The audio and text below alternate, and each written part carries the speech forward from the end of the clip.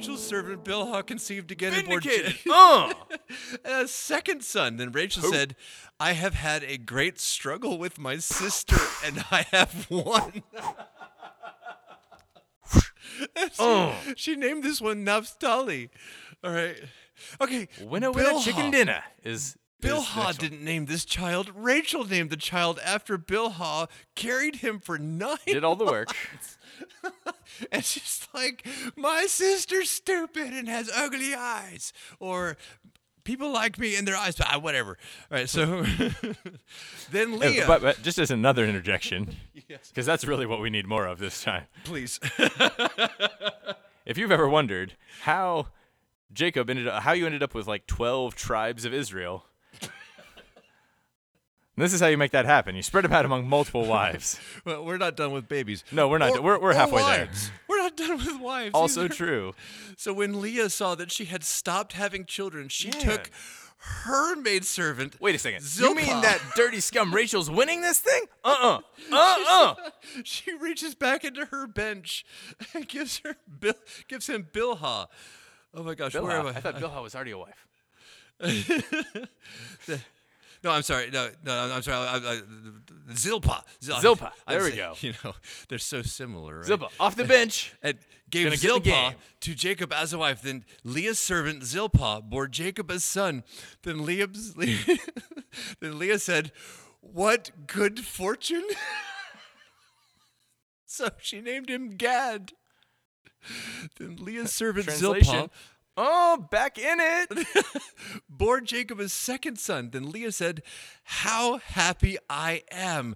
The women will call me happy. And she named him Asher. So this is, again, because the Bible is sometimes doing things in a culture you're not familiar with. What's the modern equivalent of that Psy dance he did on Gangnam Style? Oh, jeez. Is there a pop culture equivalent of that more recently? There's annually a new dance that like it's on TikToks now where you go for that. Or like Instagram Reels if you're over the age of 30. But I'm just thinking like that was like pretty universal among all the different like groups for a while. So oh my gosh, yes. Something like that. Like just think about so this is Gad is just like. She's going up to Rachel, and she's like dancing in her face, like, "Oh, you like that? No, you don't. What now?" So we take a short break from like the back and forth, it's basically a basketball game at this point in time. It's like this one's going down, scoring a point. This one's going down, scoring a point. In fact, there's almost enough kids to have to have two basketball teams play each other.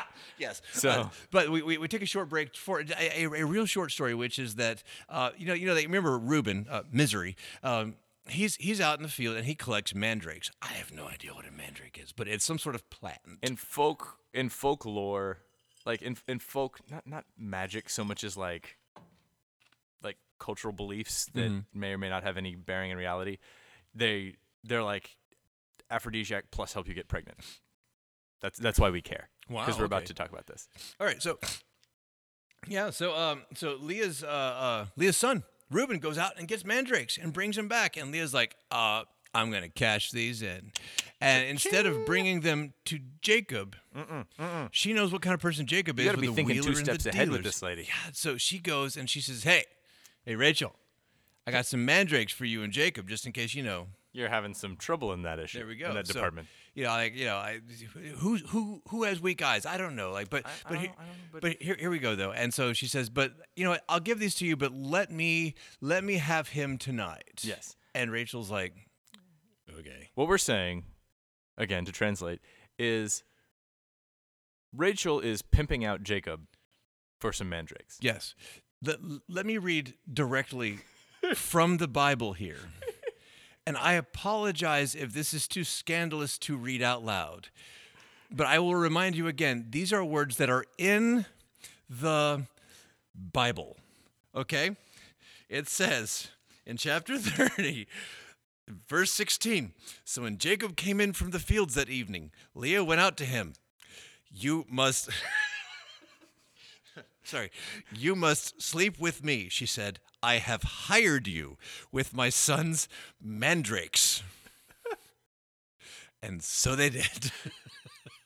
Which leads to just this is one of those situations where the Bible doesn't say anything about this, but you have to wonder what was going through Jacob's mind at this point. Because he's out in the field minding his own business, doing his job, comes in, and wife number 2 walks up. He's like, "You got to go to bed with me tonight." And he's like, what? First off, hi. Hired you. First off, hi. Second off, what? She's like, "Oh, yeah, I bought you." He's like, what, you bought me? Yeah, with my son's Mandrakes. He's like, "But I'm so confused right now." Okay, so God listened to Leah. And she became pregnant and bore Jacob a 5th son. Then Leah said, "God has rewarded me for giving my maidservant to my Cha-ching. husband." So she named him Issachar. This kid's name is, "I gave my maidservant to my husband." For wife number 4. Good grief. Then Leah conceived again and bore Jacob a 6th son. Then Leah said, "God has presented me with a precious gift. This time my husband will treat me with honor because I have borne him 6 sons." Which you may recall was basically the name of son number 3. So she named him Zebulun. Maybe Zebulun was just like 6. Yeah. Maybe like this is the precursor to that Roman theory we were talking about earlier. And some time later, she gave birth to a daughter and named her Dinah. That's relevant later. Yeah, she's gonna come back up later. We might not talk about. We're probably Dinah. not gonna. It's like for all of the Damien just read the hired you with my son's Mandrake stuff.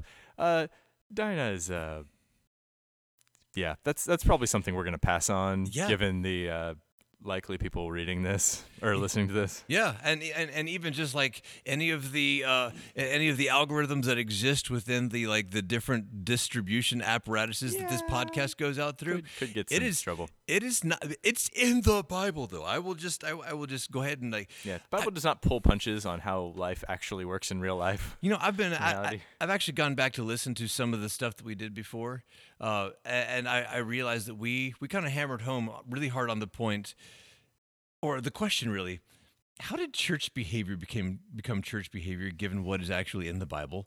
It's really kind of hard to tell. Why is there? Okay, anyway. It seems like we're not reading enough Bible given how our church behavior is sometimes. And then we're going to go ahead and round out the stable here. Oh, man, we need some more children. Then God remembered Rachel. Oh, yeah. He listened to her and opened her womb. She became pregnant and gave birth to a son and said, "God has taken away my disgrace." Whew. So she named him Joseph and said, "May the Lord add to me another son." Yes. Adding. So there's gonna be one more, but just to because we've done a lot of really crazy stuff today, and there's definitely the temptation to just be like, "What is going on?" Like, think about if you can remember any other people where the wife can't have any kids, then all of a sudden God remembers her, then the wife can have kids, and what happens with that kid? Like that's how you get from Abraham to Isaac. It's how you get from Isaac to Jacob. Yep. So this is a pro tip that this kid might be important to the story. Yes. And even maybe God will give me another kid. Maybe that's talking about Benjamin, but maybe it's also talking about the fact that Joseph winds up getting a double portion of the national trust in the tribes that come out of him. But that's down the road. That's 10 chapters from now. Yeah, that's after a lot of ugliness that happens. There's a lot that just happened, man, and the big question I come back to here is why. What am I supposed to do with that? What do we do with the fact that the family that is going to found the nation of Israel, especially after Jacob gets renamed to Israel, was created in the most unhealthy, toxic, make a talk show and then get it canceled because it is so wrong and everybody's cringing so hard that their faces are falling off kind of a manner?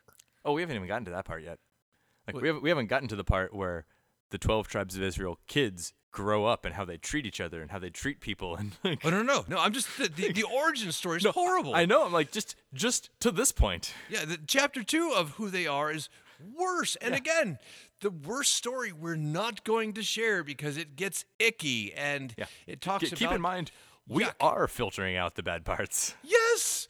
Yeah. So, but like, what do we do with this? I mean, what this is in the Bible, and this is not one of those things where you say like, well, this is redeemed through this, and this is redeemed no, this is awful. This is bad family relationships. Yeah.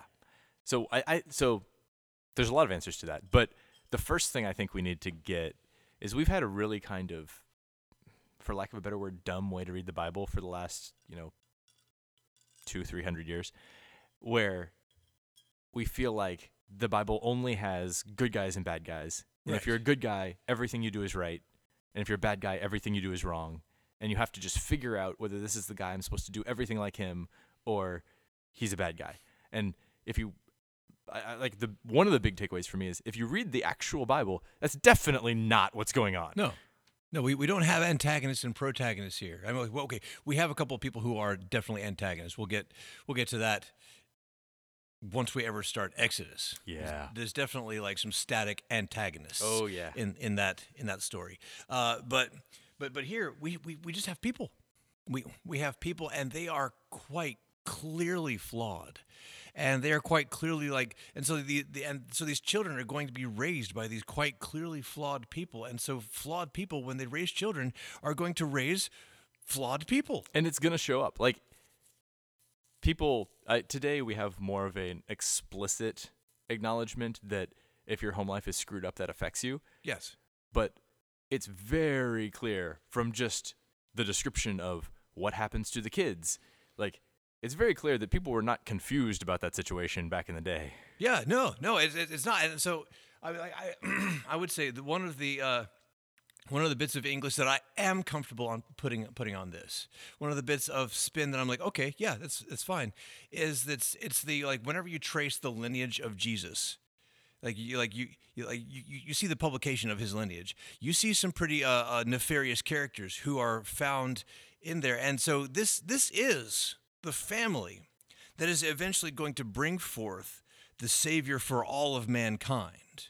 And so that is the one light at the end of this really jacked up baby naming tunnel, is that at the end of all of this is the family that, though wildly flawed, both in how they relate with one another and also how they solve their fertility issues by just adding more people to the equation. And in just on whether they learned anything from Grandpa going through the same situation.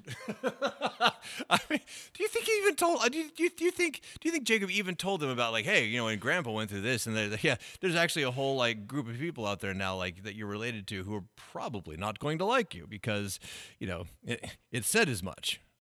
But and going along exactly with that, remember the question that, at least for me, gets prompted once you hit Genesis 11 is, okay, well, really once you hit Genesis 3, but really once you hit Genesis 11 is okay, so that all happened. What's God going to do now?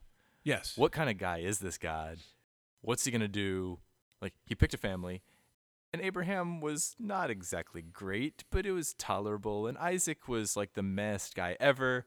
He didn't have any of the major screw-ups, but he was not exactly sacrificing his son level of obedient like Abraham was. And then you get Jacob, and the Bible does have different levels of blessing for the nations coming out of these different actions. Right, so it's clear that there are consequences, but at the same time, even a Jacob can't completely derail the thing. So, and then you get Joseph coming out of Jacob, and it's that we're going to get there in a second, but that's almost more confusing with what we just talked about with the impact of your family life. And yeah. So next time we're going to wrap up Jacob as a main central character. We will we'll after that There's more craziness on the way. Yeah, we're either going to go on to the nicest person we have seen in the Bible thus far, or we're actually going to go on to some topical issues that we promised we would tackle at a later date, because later date is coming. And so we'll take a look at those. But we are going to finish up Jacob as a central focus character. He is fascinating to me. I do not judge harshly people who name their children Jacob, because it's a good name, especially if they're not naming their children after like the character, like the name. Yes, fine. It's like, okay, you think you have a clever child, like, good luck.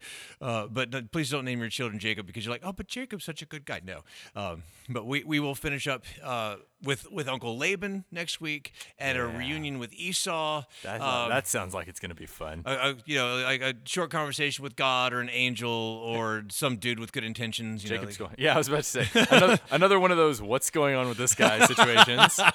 Yes. So, and then he goes back to Bethel. Yeah.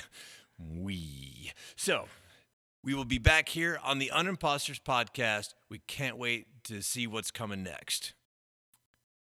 Peace out, my dog. Do not take the relationship advice you heard about 20 audio minutes ago.